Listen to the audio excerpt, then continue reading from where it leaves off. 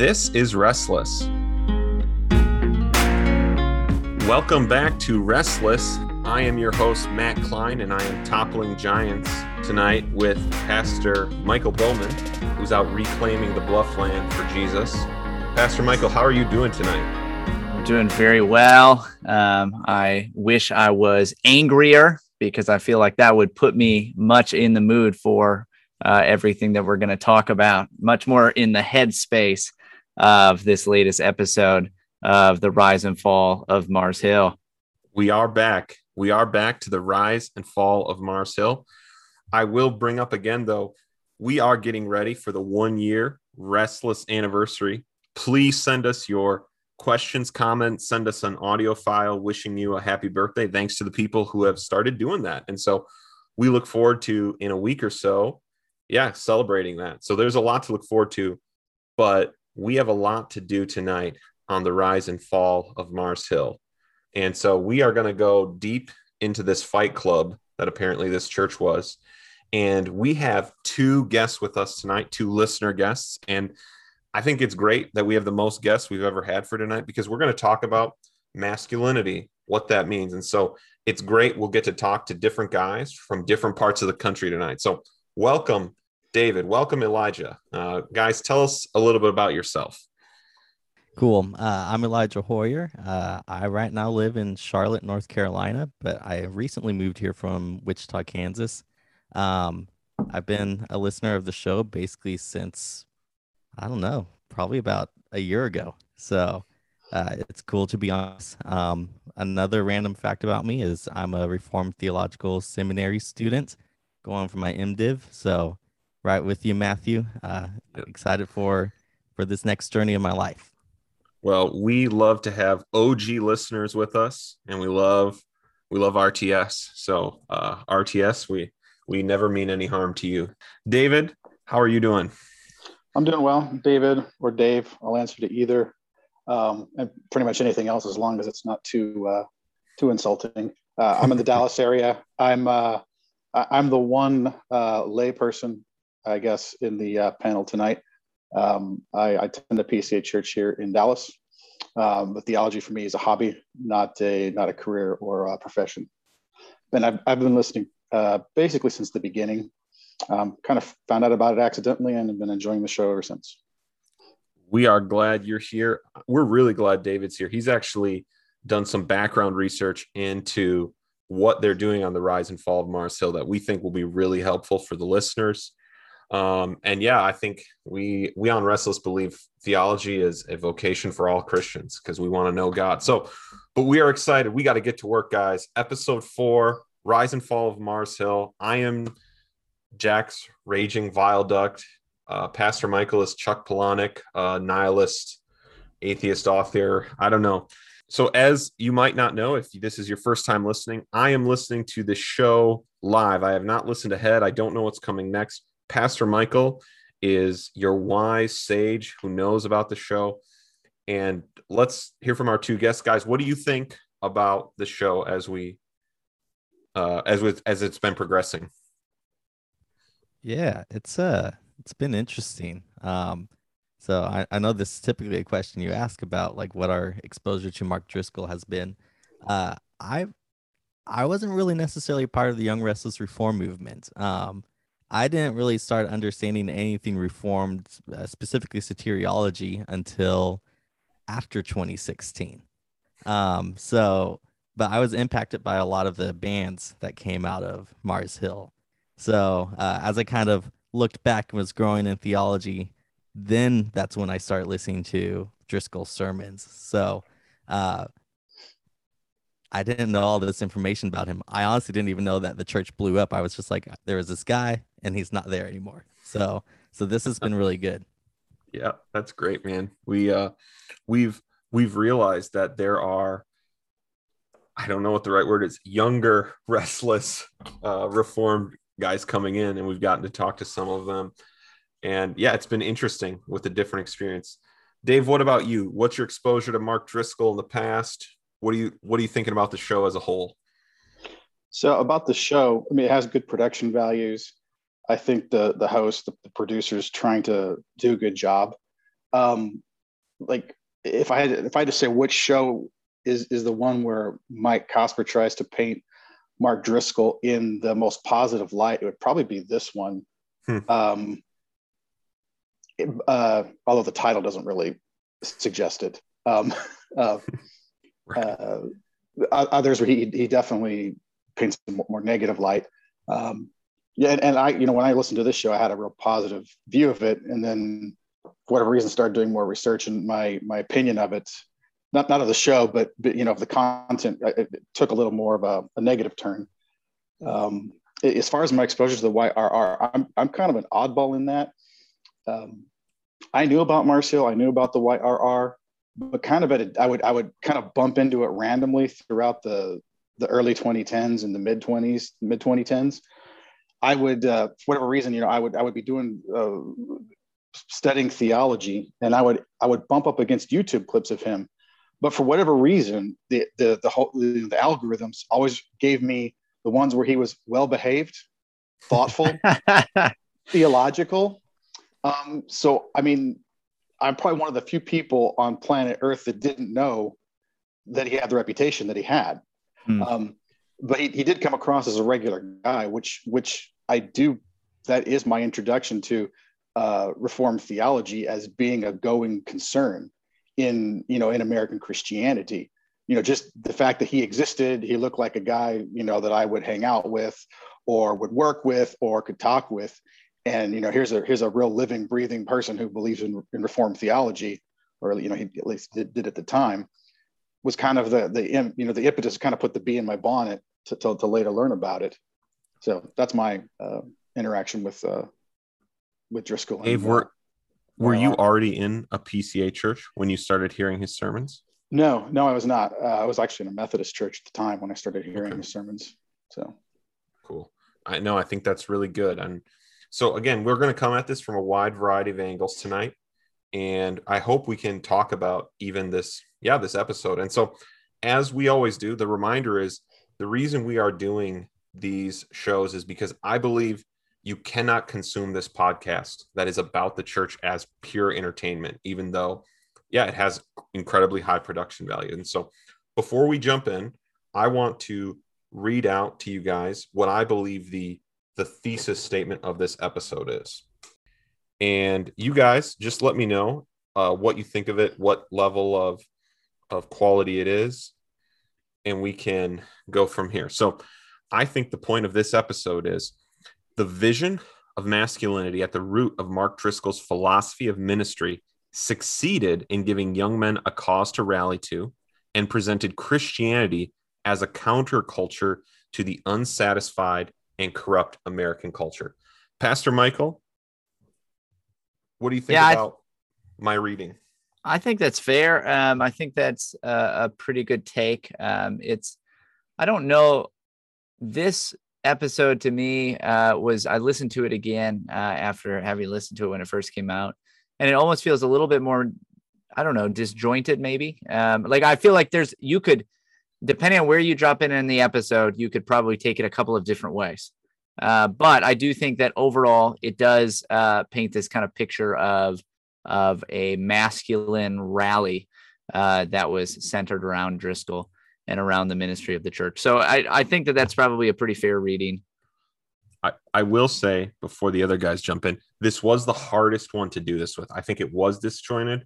And I don't know that this is why I wanted to hear from you guys. I don't know that I was totally satisfied, because I missed the fact that they said the conflict, the nature of him causing conflict actually strengthened his authority in the church, right? That's left out in my explanation. But David, Elijah, what do you guys think? Am I missing something? Is there parts of this that are better than others? No, I think that's a fair summary of the episode. He was trying to present a counterculture. It was a cause.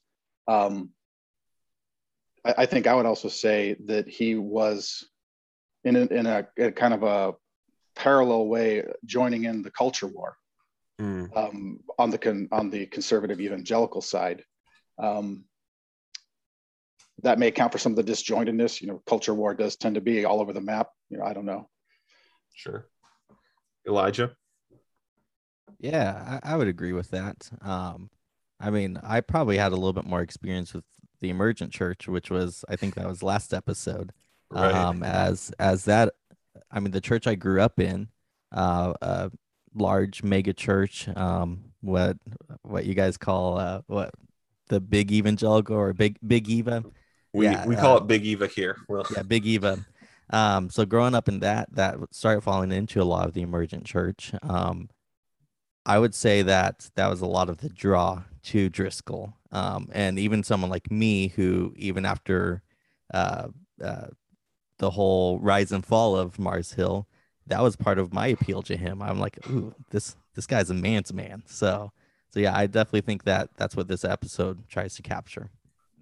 well, then let's start with a clip of Driscoll addressing right what he sees as the issue and what he's calling men to. It's right towards the beginning of the episode. You don't know what it means to be a man, so you let marketing and advertising define masculinity, and you think if you buy the right things, then you're a man. And it's all about consuming, as if being a man was defined by how much meat you can shove through your colon, and how many beers you can pound, and how fast you can drive, and how stinky you can fart, and how far you can spit, and how loud you can belch, and whose name's on your underwear, and how big the mud flaps are on your truck. So the episode where it gets its, in my opinion, somewhat poor title is the comparison of Mars Hill to a fight club.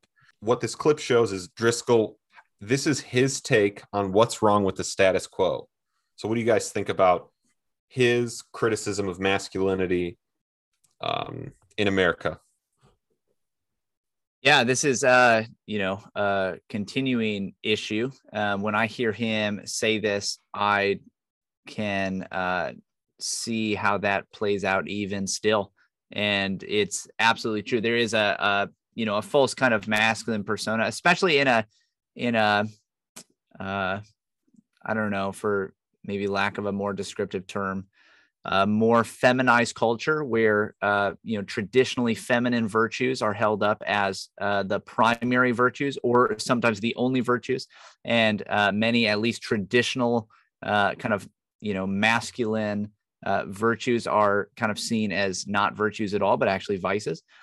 Speaking to the, you know, there's still men, right? So even when you have a more feminized culture, you can't get rid of men.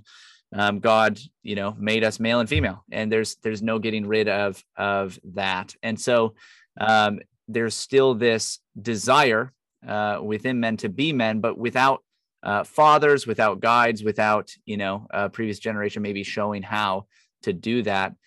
This had, you know, kind of been taken up by marketing. And I can think of, you know, conversations I've had, people that I know who have that kind of view of masculinity, right? Like that is what being a man means, is what he describes in that clip. So I think it's actually a continued issue, but he's at least right up to this point.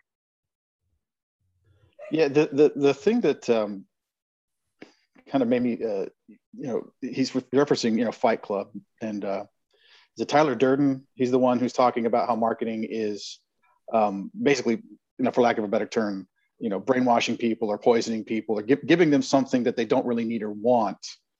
The ironic thing about that is Mark Driscoll is one of the best, if not the best, marketers in Christian evangelical culture. Absolutely. In the past 20, 25 years. So in one sense, you know, it takes a con man to, well, not he's a con man, you know, it takes one to know one. Sure. But at the same time, you have to stand back and say, well, Driscoll is using, you know, high-end marketing techniques to get out his vision to the males in his congregation. In what sense is he kind of guilty of a similar problems, similar sins, similar you know, set of bad ideas? Yeah, this is something we've talked about in the past, that like how well Driscoll was cued into the culture, into, you know, kind of the sociology of things, so much so that he did know exactly like that longing that so many young men had. He knew how to tap into it. And then that does leave open the question, though, is what is it that he had to fill it with? And I'm sure we'll get into some of that. And if you look at what Driscoll's doing, our Restless podcast follows him on Instagram. If you look at what he's doing now, it's all an assault on critical theory and all of these things coming in, which is the new thing young men are sick of and want fought, right? And so you just see he still can read the room. He knows, he gets it. He's tuned in, and he's there quicker than anyone else. So, I think that, as everyone said, is essential to where he got to start. And so the next thing we're going to listen to is a clip of some of the guys in his church describing what was considered one of the core ministries that was super attractional to people. They were the redemption groups, which if you followed Mars Hill, you probably are familiar with them, but we'll play the clip and you can listen to what this ministry was like. Up close, particularly in the ministry of redemption groups. These were intensive small groups where you were meant to deal with ingrained issues of sin or pain from your past. And they were often places where marital conflicts, sexual addictions, or authority issues in the home would be drawn out and confronted by the leaders. I worked as a season as one of the leaders in that ministry, but from campus to campus, you would see it play out wildly differently. Some people seem to have really just, wisdom and skills on how to do it. Other people, there was this language like, well, it's time to go to redemption group again, and time to go get kicked in the balls again. Like, that was just the language that people would use. Like, it was this weekly bludgeoning that we're going to go, get bludgeoned for Jesus. Like, they became a caricature. So instead of a loving word of confrontation, it was a baseball bat to the knee. The redemption groups, I think this was a key feature. And this is a thing that people who watched Driscoll from a distance got from him in the very personal kind of preaching. This, David, you already said, this kind of very man on the street, right? Person I can know preaching. And these redemption groups, I think, I mean, you can tell me if I'm wrong, Pastor Michael. I think we are one of the most under-pastored generations in a long time in Christendom, in Protestant history, right? If you read The True Care of Souls by Martin Butzer and read about what he expected shepherds to be doing, looking into their sheep's lives and guiding them and directing them, and even Protestants, even hearing confessions at times, it's no surprise when this kind of community, this kind of accountability is offered, people jump on it. Yeah, I think so. I'm working through Booster right now, that particular book. And no, it is true. Historically, I think that probably we are a culture, probably due to our felt guilt and, our inability to know what to do with it. We are we cover up, right? We're constantly trying to wash the outside of the dish. We're constantly trying to make things appear very good. And especially in a social media age, a marketing age, we're able to kind of create certain personas of ourselves that we can market to everybody else. And so I do think that it makes sense to me that, and I don't think it sounds to me like, these things often verged into a very negative, more abusive direction. But it makes sense to me that people would be longing for this in some capacity. Somebody that really knows them, right? Somebody that they can express their deepest and darkest sins to, and get counsel and help, find maybe some manner of repentance, but also know that this person is they're not leaving necessarily because of this, or our relationship isn't dead because of this. It's not all over. I think most people are probably longing for something like that, and it makes sense that this would become such an important feature of the church. Elijah, you want to train for pastoral ministry. Do you see lessons or pitfalls from this style of ministry that was ingrained there? Yeah, my mind goes so many different areas. Being someone who grew up in purity culture, where it was just ingrained in you, don't have sex before marriage, don't look at porn, don't do this and that. So, and then also being exposed to a lot of the emergent church as well. Hearing what they were saying in that clip, and I'll answer your question here in a little bit of what I can pull from this for pastoral ministry, Lord willing, in the future. But there was a longing for a lot of people to have something that was intense.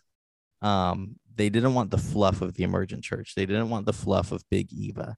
So to have someone, as they say, to give you a kick in the cojones or a gut punch or something like that, like they were looking for that. And I know I was looking for that. I was looking for someone just to give me a harsh word from scripture and just kind of like use that to just wrestle me down to the ground. Looking back, I don't, and just with some of the training that I've had going through Bible college, yes, scripture can be harsh. Yes, scripture, it's not this quiet, just super soft rebuke. Sometimes it is a harsh rebuke, but that's always done in love. And I think there's times to where we hear in this podcast where Driscoll or some of the other leaders rebuke or just pastor their congregation in love. But the language that was being said there of we're going there to get kicked in the cojones, that doesn't sound like something that's done out of love. It sounds like something that's maybe a self-righteous guy standing over someone who's in their sin and just kind of giving them a punch to the gut. So yeah, I don't know if I would necessarily go about it in what they were talking about in that fashion, but there's definitely the accountability and the being with someone, talking about sin and walking through that with them. That is very necessary in the church, and there needs to be a call for more vulnerability in the church. There's a lot of law there, right? Just law. David, what do you think about the redemption groups? Yeah, so I mean, this is one where kind of the extra research gave me some more insight into what's going on here. These smaller group settings is, where a lot of the problems of abuse or manipulation would happen at the church. And I think the Cosper even kind of hints at it when he says, or I don't know if it's Cosper, but, he's talking to somebody else, that there's a wide variety of what would happen at these groups. Sometimes it would seem to be very good, sometimes it would seem to be very negative. But yeah, those are the kinds of situations where people would exercise spiritual authority. People would attempt to manipulate, attempt to extract confession, attempt to impose authority, which obviously are not things you want to do. And you're doing it in a context where you're at your most vulnerable. Your resistance is going to be at its weakest. You're not going to be the most rational. They're talking about things like talking about sexual addiction or authority issues in the home. When you're dealing with something that sensitive, are you really going to say, well, hold back, let me let's think about this rationally. What does the Bible say about this, or what's the reasonable thing to do? And unfortunately, this does seem to be one of the sources of Mars Hill staff and volunteers taking advantage of this, for whatever reason. The other thing that I kind of find odd about this, like you said, there's a lot of law. I don't know how much something like this makes sense in Protestant theology. It makes sense like Alcoholics Anonymous or a group therapy session in modern psychology, or if it's a priest penitent situation in Catholic theology. But I don't really know where this would get filed in Protestant theology as like a regular, you have to do this, because the expectation was that you would go to these things and you would participate. Right. I mean, you're describing an additional means of grace, right? Which is what the reformers were against, right? Luther, who was against against this required penitent to a priest, encouraged confession to your pastor because he believed they needed to give you counsel. But he was clear it was not a means of grace, right? He was clear there's freedom in the Christian conscience to confess to God. And obviously, these groups, I don't know, David, you're obviously, you have a lot of additional context, but at the time, these were viewed as a roaring success. And this was viewed as a new model for, we might call it Christian self-help, right? This is the alternative to Alcoholics Anonymous. But we can celebrate it because it was church-based. And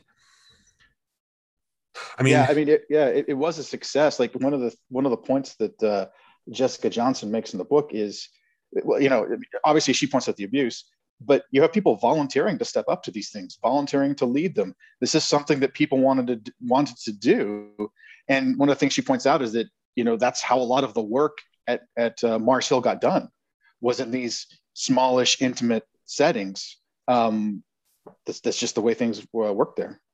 Which, again, what was happening there is unique, but I'll be Pastor Michael. Should I be the crusty old school Presbyterian fuddy-duddy tonight? That this is maybe the inherent risk of a small group ministry. Not saying you shouldn't have one, but be who you are, Matt. Be who you are. But this is just this is right. If this is non-ordained leadership in these things, this is the obvious direction, of possibility of authority that people don't have. And so just something to be aware of. There is, again, there is a lot to be said about these small groups, but there's one thing I want us to point out as I think David said, that Driscoll comes off very positively in this one. And I think there's one way it's actually really important, because I think it's one of the areas where Michael and I, and we'll hear from David and Elijah if they agree, Driscoll gets a lot of criticism for how he talked and how he comes across. Now, obviously, we're doing this. We were reacting to Driscoll clips that were out of bounds before Christianity Today was, and we had the name first, right? We did it before it was cool. We did it before it was cool and very profitable. Mark Cosper, if you would like to come on the show and repent of stealing our idea, we would be more than willing to hear your confession, and we will not even coerce it out of you. You can do it freely. Dude, Pastor Michael, those invitations are getting more aggressive. We got the pastor at my church may actually be at a conference with Mike right now. So okay, I'll just call my pastor up right now. Hey, shoot him a text or something. So funny. So we're but I actually think one thing that's pointed out in this podcast is that Driscoll came across very differently to the people when they were hearing him originally. And I actually think, again, we load back with hindsight every possible problem that was real into kind of how he presented himself. So let's listen to some people talk about Driscoll and his affect as a young pastor. I think that Mark didn't care. This is Wendy Alsop again. I think in some sense, and probably for all of us, our greatest strength is our greatest weakness. And so Mark's strength was a boldness. And if he offended you with truth, he didn't care. He also didn't care if he offended you with, sinning against you by making fun of you. But if you could listen through it and not be offended by his manner of teaching, he did have a gift for teaching the word. And I'll never forget the first Christmas we were there. One of his Sunday sermons was, ho, ho, ho, Merry Christmas. H-O, H-O, H-O, Merry Christmas. Well, it was about the three whores in Jesus's lineage. And so he had this very offensive way. I still think it's funny. Very offensive way that he's talking about this thing. But then at the same time, he really presented how the lineage of Jesus specifically includes these women that had stories that we would all be embarrassed of. They would be embarrassed of back in that day. They were not the beautiful stories. And it ended up being, he pokes you in the eye with the sermon title, but the actual content of the sermon was very life-giving. It wasn't misogynist. It was, which I do believe Mark definitely had a misogyny problem. But in this particular instance, I just remember the sermon title got my attention, but the content of it was actually eye-opening.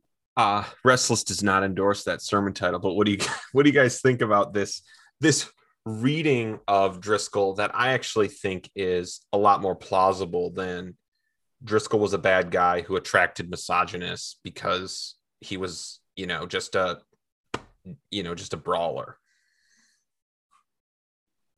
Yeah, I've been kind of beating on the marketing angle. I think this is marketing done right.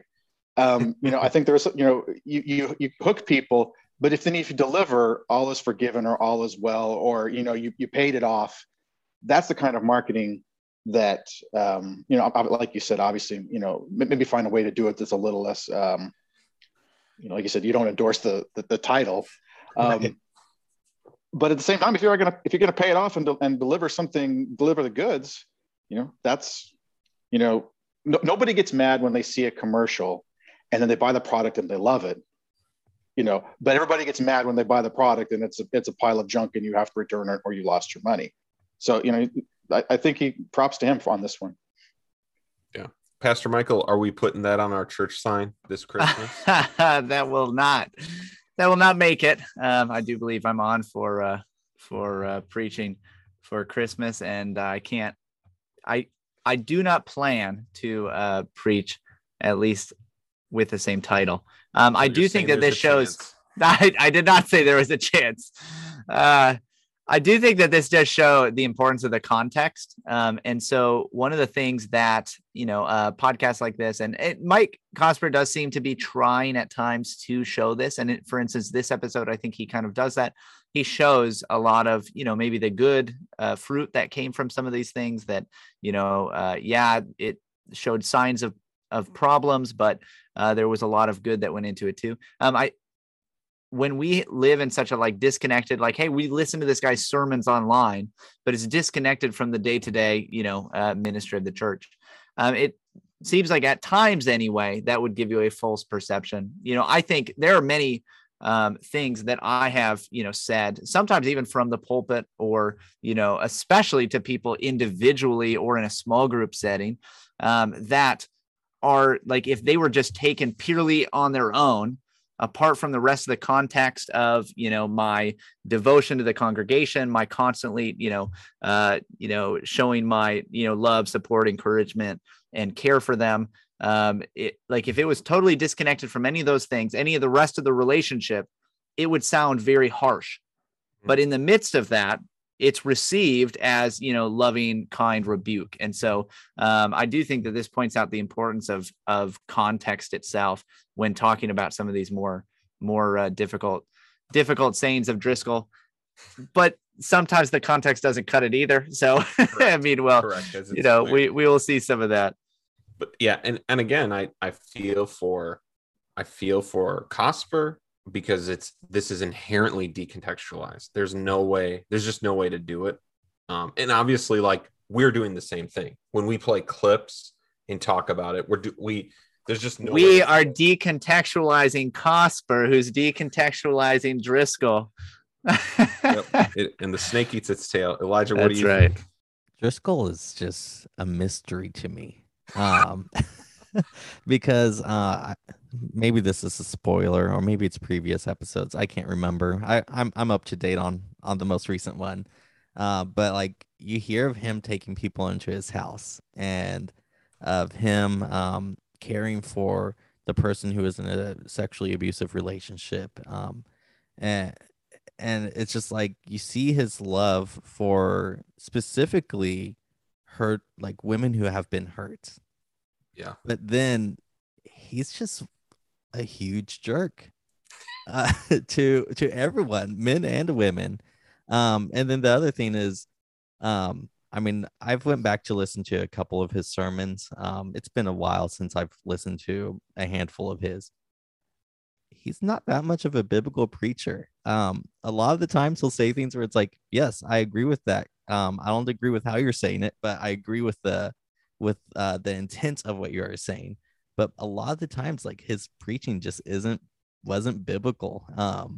So he's just a mystery of a guy to me. And I think this goes into the necessity of training for the calling of being an elder pastor. Yeah.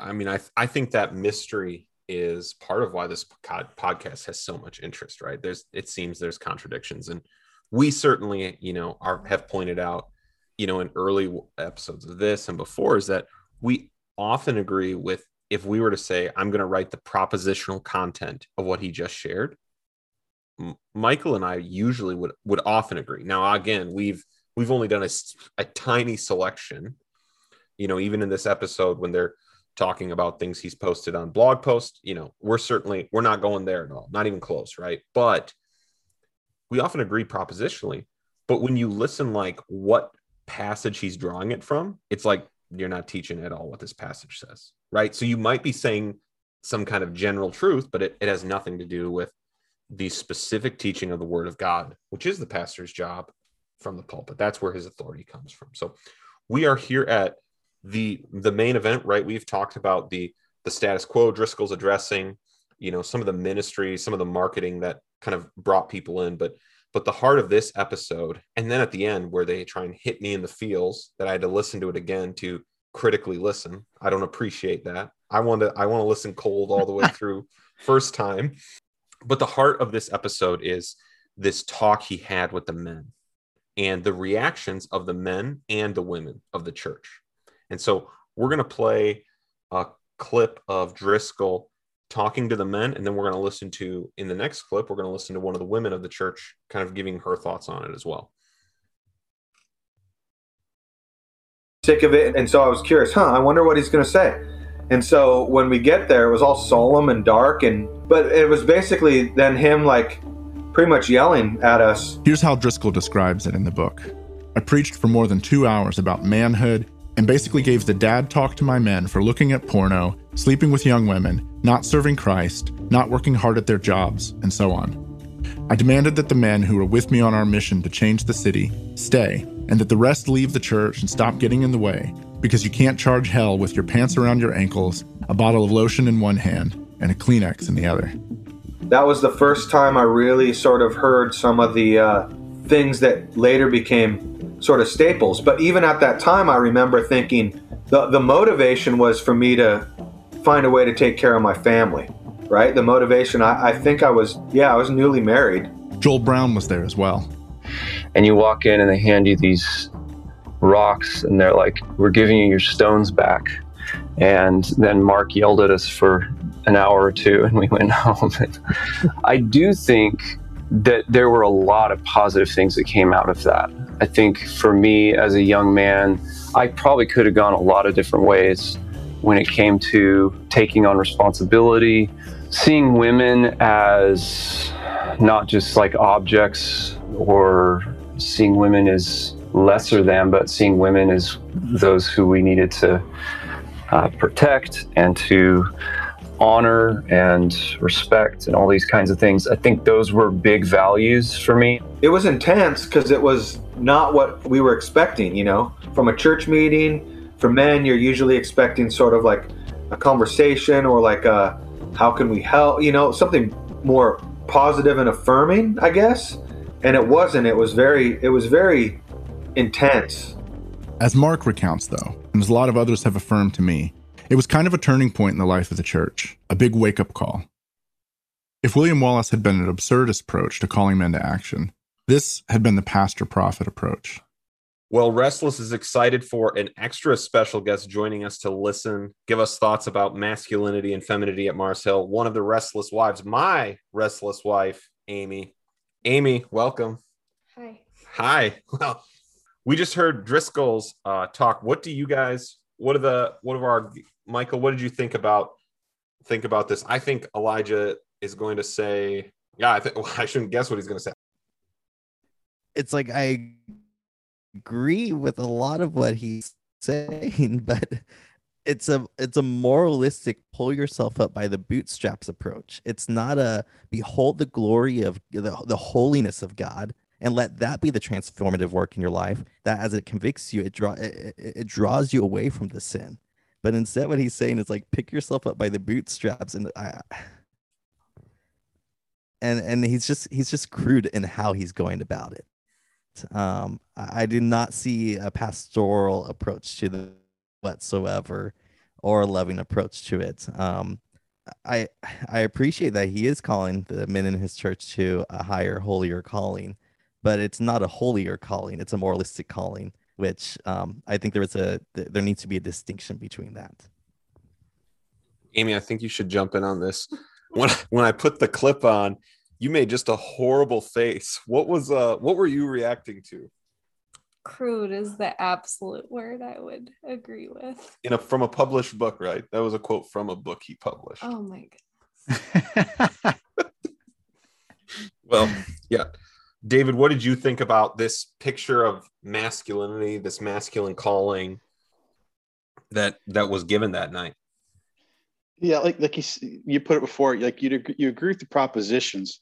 Like if you break each point down, I have no beef with any of it.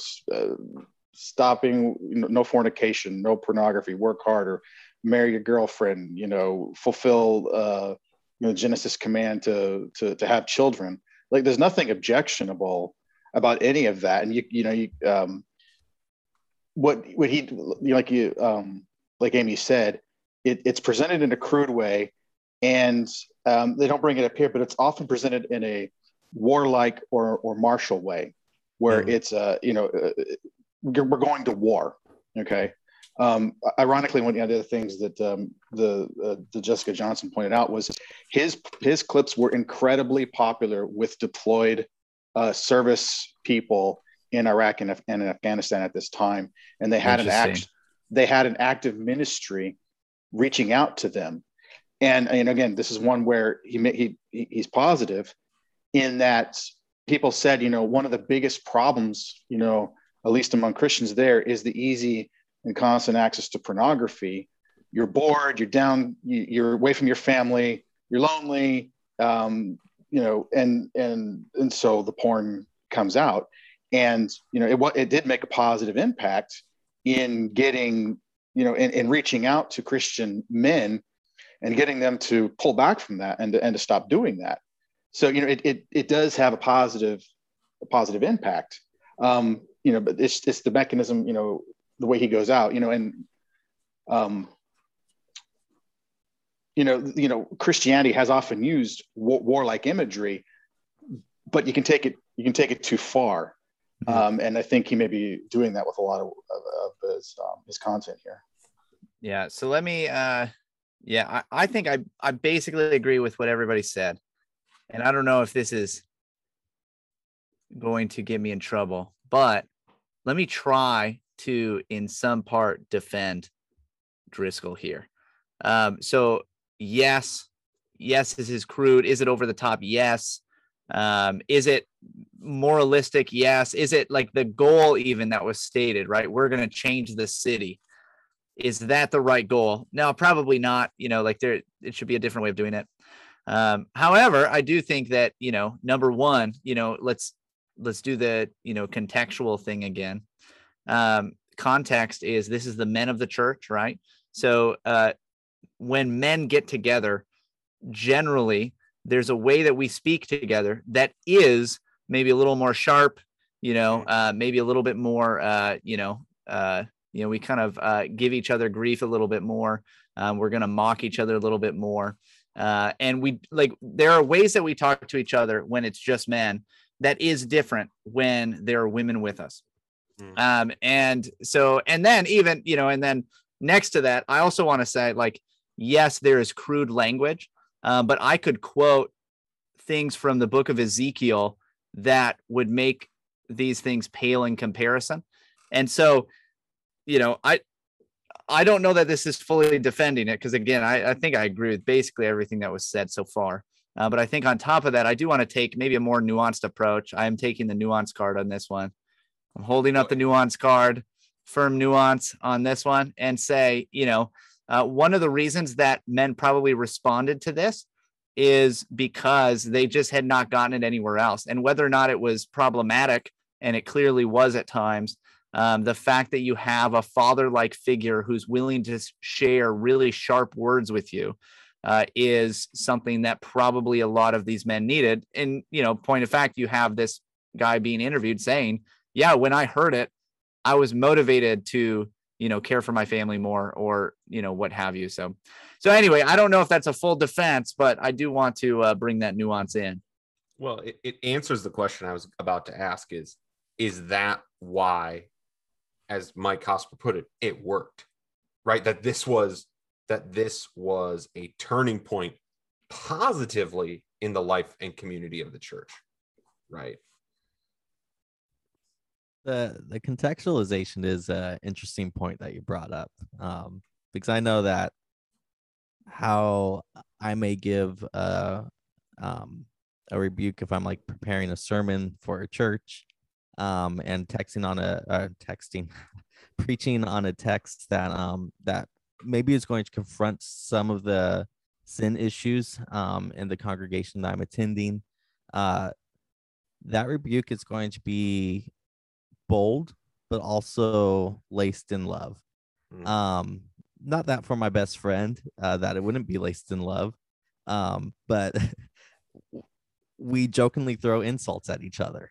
So my rebuke from my best friend is going to look a little bit harsher, but that's because our guards are down, and it's still done out of love. So the contextualization, I see what you're saying, but then it goes into the difference, the further thought of, I don't know how much of that talk was published in his book, but I mean, it wasn't just for the men. He published it in the book for the public eye.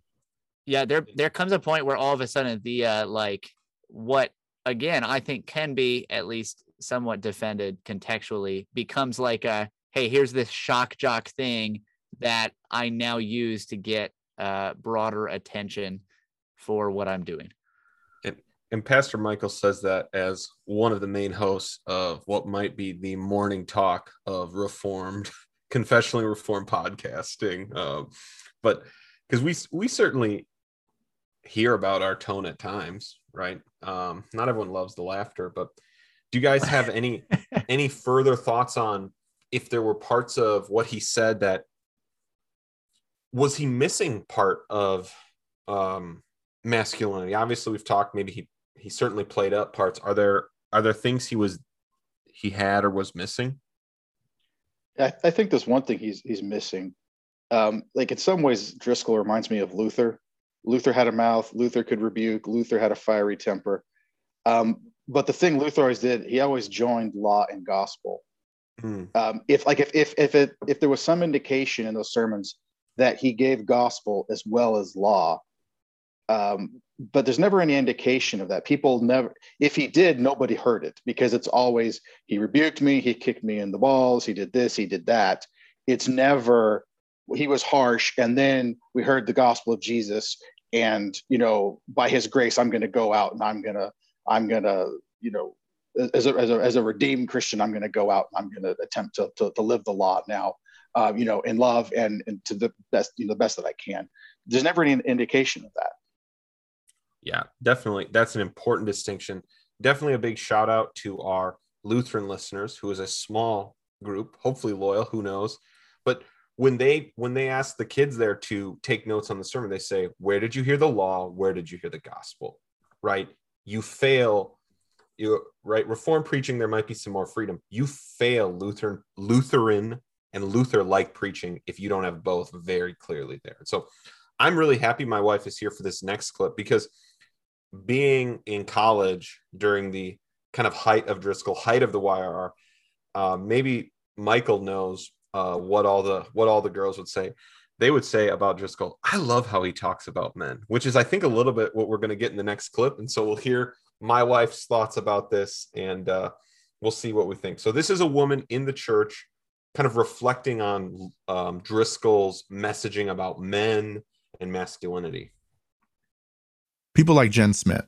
I kind of cheered him on. Like, yes, there are these men need to be held accountable for their actions and take the responsibility for their homes. It's what I kind of hoped for in my husband, who at the time was quite passive in the way that he responded. And I thought I needed a man to kind of put me in my place. But it was interesting because it took the pressure off of women. And in some ways, that was kind of the point. The emphasis on empowering men, on creating a masculine culture, it was meant to take the pressure off women. It was really hard on men, and they would be burdened with the responsibility of, you are responsible for the spiritual health and tone of everybody in your home. In one way, it took the responsibility off of women, which we should have had, but it also erased our own dignity and humanity. And I didn't see that at the time. I'll say this. A lot of red flags in that short audio. First, as the direct comparison is to my husband at the time. Big red flag. Big red flag. Second, we have the ideas of, I think, right. Did she say that? I never picked up on that. Yeah. You early in the clip, she says, my husband, who was passive at the time. I think in a lot of this kind of conversation, there becomes a weird comparison game. Yeah. The second red flag is when she says the husband was responsible and therefore no one else is responsible. I think that if we look at any kind of headship, any kind of leadership, pastors, right? Pastors, if they don't preach the whole counsel of God, right? The blood of their people is on their head, but that doesn't excuse anyone's falling, right? So I think that there's this weird dichotomy that goes on. And then there's the third one. And maybe my wife can tell me what she thinks about this one, because maybe this is my slightly controversial take. I agree that in the YRR, when it was always about men take responsibility, lead your family, it's all, you have to do this, you have to do it. I do agree it did not treat women at times as an equally spiritually relevant actor in that marriage. I also think it would have been way less popular to preach towards women's sins in a way that I don't think that would have went well. I don't think that would have been marketable, right? Amy, maybe now that I've said things you Well, you mean because I didn't listen to everything that Mark Driscoll preached, or whatever, because I didn't feel like I was really the target audience a lot of it. But I do remember I listened to the Peasant Princess series, which he brought his wife Grace on afterwards. And I remember her one rebuke was kind of the Titus 2, women should be homeward oriented, or whatnot. But yeah, most of what he said kind of made me feel like you're the princess and whoever marries you is responsible and in charge of making sure. Even I remember him talking about having finding the home that his wife wanted and needed to do ministry or, things like that. And so I think, I think he just kind of made me feel like, whoever comes along should be this knight in shining armor who scoops you off your feet. And, is that answering your question? Yeah, no, totally is. And I mean, I think you said early, I don't think I was the audience of most preaching, right? I would say at our church now, you feel like the sermons are equally for you, right? Yeah. Yeah. Well, I mean, you said it was not popular back then, and probably still isn't now. I've heard more often than not preachers criticizing the thought that you can't single out women's sins or sins that women struggle with because you're a man as a pastor. But if God's word says that men should be pastors, then they should be able to call out sin in all of their sheep. And so, I think a lot of his was mostly targeting men and their sin. And there were parts of it that were attractive to me too, as a young Christian. Right. And feeling in my past relationships, I didn't feel cherished, or whatever. And that was something that was possible in marriage, that was something that could happen, was really attractive, and that a man should be my helping me spiritually, in life. And I think some of those things are good. So I agreed a lot with what Pastor Michael said about. Yeah. Yeah. I think it's definitely, again, right, even Amy's comments you're hearing out of the dissatisfaction with the status quo, right, where men aren't doing that, is why this was so refreshing. And two, I think this might be a restless shirt for women if we ever sell t-shirts, that women need pastors too, right? They just need pastors just as much as their husbands do. So you've heard from the Kleins over here. What do you guys all think about this clip? Yeah. Immediately what comes to mind is the context of the time. I mean, right before coming on the podcast, I looked up a song called In the Secret. And it was a huge song in evangelical churches. Classic. Oh, Yes. man, that brings me back. But it is a very emotional song that it's kind of ambiguous. Am I talking to a girlfriend or Oh, who it am I totally is. talking It sounds just like a love song that is written for a girl. So- It is a little bit, it is strange. Like if Yeah. you sing it now, you feel weird. Yeah. So, I mean, coming out of a very feminized culture, and at the time, I'm assuming still a pretty feminized culture in Big Eva churches, I feel like Driscoll probably went onto an over direction, much of the New Calvinist movement, and said, okay, women are getting their fill in Big Eva. That's what that's being marketed to. So in New Calvinism, let's appeal to the masculine, and we'll be the pastors for the man's men or men's men or whatever the phrase is. So that's kind of my general observation. But I do appreciate the perspective, and I would say true perspective of women need pastors too.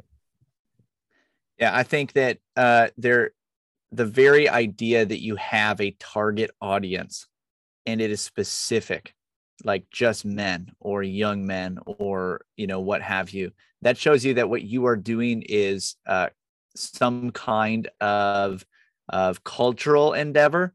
What you are doing is not gospel ministry. It is not the ministry of the church, which is for, all ages, both genders. It is for people, like it is for sinners.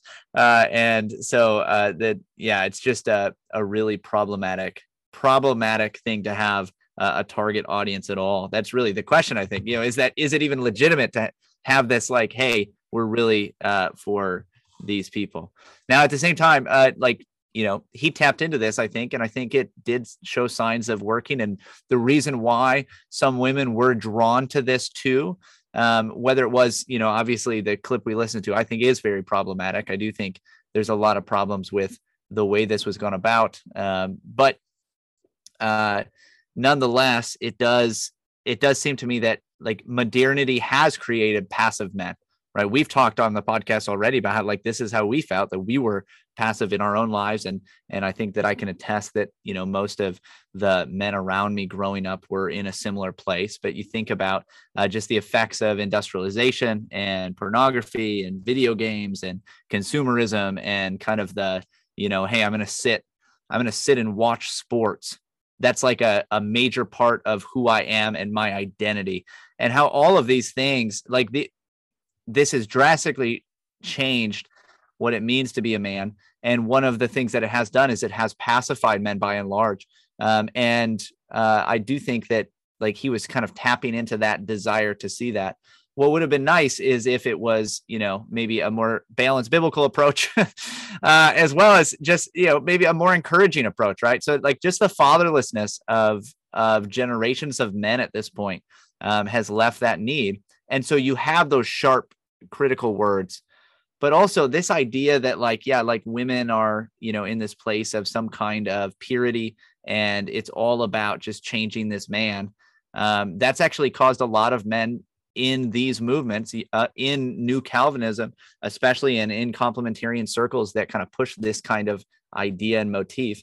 It's pushed a lot of men away from this sort of idea at all, simply because they feel like they start shaping up their act, and then lo and behold, women are still sinful. Like, they don't respond how they, were basically told that, this princess is going to just fall into my arms if I just kind of, clean myself up. And so it is all very distorted, but you do understand why it became popular.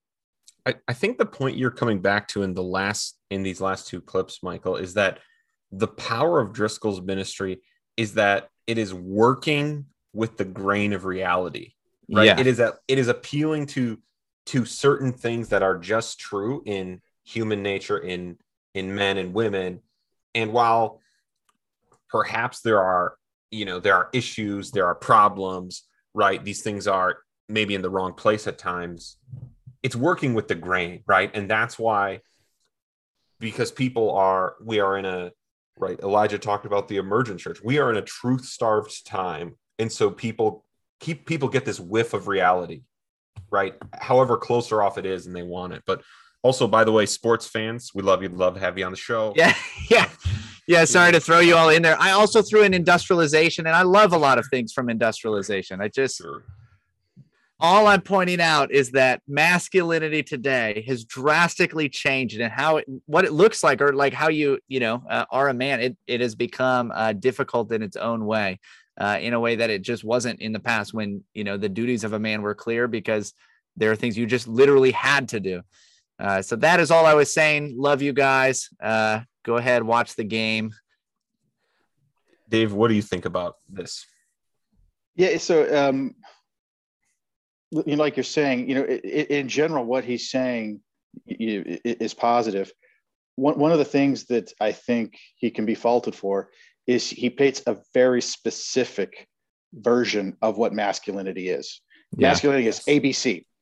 And, I think there's a wider range for that. For instance, he really seems to indicate that man as sole breadwinner, like was pointing out, the woman is the princess, the definite emphasis on women staying at home. And I'm not saying there's anything wrong with that. The thing that kind of makes me curious as to what was going on is at the same time Mars Hill is rising, Seattle is going through an absolute boom in real estate and development. Like, I went to Seattle on business in 1999, and it was a dumpy, kind of burned out downtown area. I went again in 2017, and it was night and day. Like, real estate prices were shooting up. I mean, the place was just, the prices of everything had to have just gone through the roof. Homelessness was even worse at that point. Now, I got to wonder, what about the guys who really put all their, gave it their all, but they just weren't high-powered lawyers, or they weren't high-powered this or that, and they were priced out of the Seattle market, or they couldn't really do what they wanted, or the economic realities kind of made it so that they couldn't live Driscoll's dream. For those who could, props to them. But what about those people that were kind of left behind? Like he says, run over by the bus. Right. Were they taken care of? Were they preached to? Were they pastored?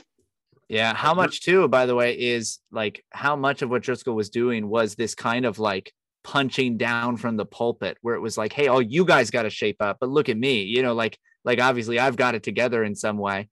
He definitely makes it like this, image of just like, look, I'm the real guy, but you guys are all just little boys that can shave. Yeah, you're asking the question of, right, there is specific scriptural calls to men and women, right? Totally. No one here denies that. The question is, to what level are you going to bind the conscience of your church, especially if it is right, if it requires a multi-$100,000 a year income for one of you, right? If it is, or if, as Michael has mentioned, if it is maybe explicitly, I am personally the model, right? That's a big thing. And anyone else, any thoughts on this before we go? Yeah, go Elijah. Part of me wonders what he would say to someone like me. I know I think it was this episode where he was talking to one of the musicians and pulled out money from his wallet and was like, okay, go buy your girlfriend a ring and settle down. But I wonder what he would say to someone like me, who is single, not dating right now, not necessarily even looking to date right now, but doesn't necessarily have an income to consider marriage, because I'm concerned about seminary and furthering my education for pastoral ministry. Now, if the Lord put someone in front of me, it's like, yeah, that and it's clear that I need to marry that person. I don't want to sound like the person that's like, the Lord told me to marry you. But yeah, I just wonder what Driscoll would say to someone like me, because it doesn't sound like that I necessarily fit into his thought of masculinity, because I'm not settling down and starting a large family right now. Pastor Mark, if you'd like to get in touch with Elijah, we will get you his contact info for poultry. Let us record that conversation. Yeah, so, if you're a single girl who listens to Restless and you're listening to Elijah and think, man, this guy sounds cool. That was a good lie. So, but I think you've transitioned to the final clip we're going to play tonight. We might play a little bit longer one, because in the last 2 episodes, I haven't played any of the like emotional pull at the heartstrings, like Driscoll as a good guy, Driscoll as a pastor, this ministry, like really reaching into people and helping them. And so I think we're going to, because like I said, one of the most, the gripping part of this podcast for me was the last, 10 minutes of people just talking about Driscoll in all these ways. And so I want to play, what was it was presented in the podcast as the crescendo. It's a little bit longer clip, so we might stop if I hear something that I think is notable, even though if that we're here, we're not here for the emotional impact, but we'll listen to it. This is about the church one day where they decided to have spontaneous baptism. Easter 2008, like the week of, Driscoll had a last minute idea, which is like, what if instead of doing baptisms afterwards, we do them like in the moment? This was actually a pretty big break in tradition for them. Baptism usually involved a deeply engaged conversation with a pastor to ensure that an individual understood exactly what was happening and why. Mark, though, made the case to the other pastors that baptisms in the New Testament were pretty much spontaneous. So why not just open it up? Classic lead pastor, last minute, everybody's like, scrambling. There's love vast as the ocean, loving kindness as the flood. When the Prince of Life, our ransom, shed for us his precious blood. Man, I was nervous. I was going to be leading worship that day. I'm just like, geez, it's going to be so lame if nobody responds. But he was pretty confident some people would respond, and good grief, it was a huge response. Brad House told me this story as well. He attended the church starting in 2000 and was on staff from 2005 to 2012. It was overwhelming. Like, we didn't have towels, we didn't have shirts, we didn't know, like, we had soaked the whole back of the stage. And we quickly realized, this is just the classic, you don't think it through. Like, they were just coming in their clothes, like whatever they were wearing. And quickly it was like, oh my goodness, what have we done? The people that were helping to like give towels to everybody are just rushing in to cover people up. We sent people to the store immediately to buy like every pair of dark colored like t-shirts and cheap shorts that we could buy in a multiple mile radius, because people just kept responding. So this lady who apparently had a lot of cats comes in the tank and she gets baptized, and then I'm sitting in a tank covered in cat hair on the top of the water, just like dunking the next person that came in, and it was complete insanity, and it was beautiful. There's no manipulation, no guile in the midst of that. It was all right. I want to stop it there. Maybe we'll pick it up in a second. So one, the brief promo for doing baptisms by pouring. So way to go, Reformed brethren there. But when I was listening to this again, I found this incredibly heartstring tugging. But the thing that clicked in my mind is the moment I heard someone say there was no manipulation, there was no guile there. And that contrasted with, and Driscoll was confident people would respond.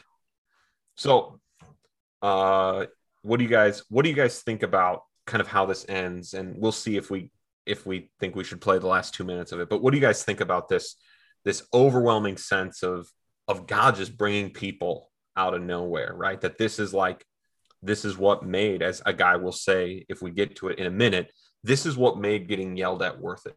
Seeing this. Were you saying that they do baptism via pouring? No, I was saying that the cat lady story is a great advertisement for maybe why you should consider. Okay, yes, okay, gotcha. No, they do. They did a forceful immersion. Yeah. Yeah, Matt, you're just being kind of a mean fundamentalist, old school Presbyterian. I had to wanting us to stop to it twice to get there. So I have a heart. In there. So it did. When I listened to this, even the second time, I started to tear up. So let me say, I feel like there are two things that I like can hold at the same time. Number one, it is moving. Like it's a powerful thing. I'm sure that God was at work in some way through it. If I was there, I'm sure that I would have been very encouraged in various ways. Even just hearing it now, I feel encouraged in some ways.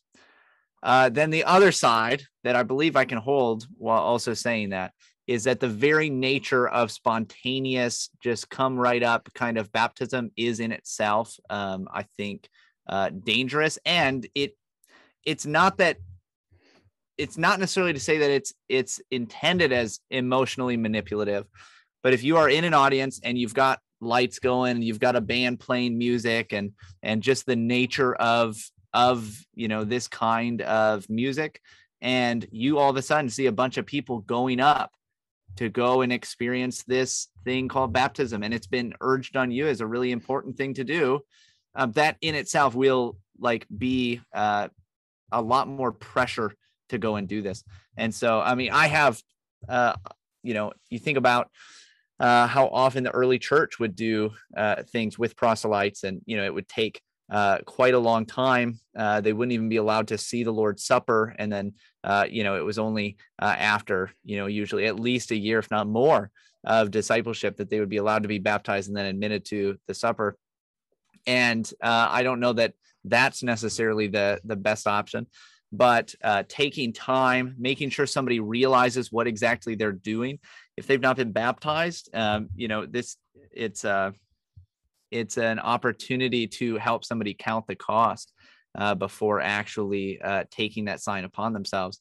To just rush into it, it seems problematic to me. But I hold both of those things at the same time. Maybe I'm not supposed to. Maybe you can tell me that's contradictory, but I'm holding them both right now and feeling just fine about it. I was at Chipotle when I was listening to this episode. There I was frying tortilla chips, and the last part of this episode came on, and I'm like trying to hold back tears so I'm not frying into tortilla chips. Yeah. You're like, it's just a fryer. It's not. Yeah, it's just, the person's cutting onions next to me. Yeah. Oh, goodness. Yeah, I'm not convinced that there wasn't any sort of emotional manipulation. I'm not convinced that there wasn't some sort of droning piano going on or something like that. A little bit of a shot's taken right there. But yeah, immediately what comes to mind is a writing from the patristic fathers, the Didache, where it talks about catechizing new converts before baptism. And I don't know if I would necessarily go as far as that, but I see the value in that. When you're going about a spontaneous baptism, there isn't much time to see the testing of someone's faith or anything like that. Now, I know this goes into the whole theological thought of what is baptism. Is it a means of grace, or is it purely just a proclamation or anything like that? But there is risk. There's inherent risk that goes on when you allow for a spontaneous baptism. And then also there's, with every person that you see baptized, you're seeing there's something exciting going on, and you may not understand what that act of baptism is. And here I am, first time visitor at a church. Hey, this seems exciting. I don't know what it is. Let's go get baptized. Mm-hmm. So yeah, my mind's stirring around all of this.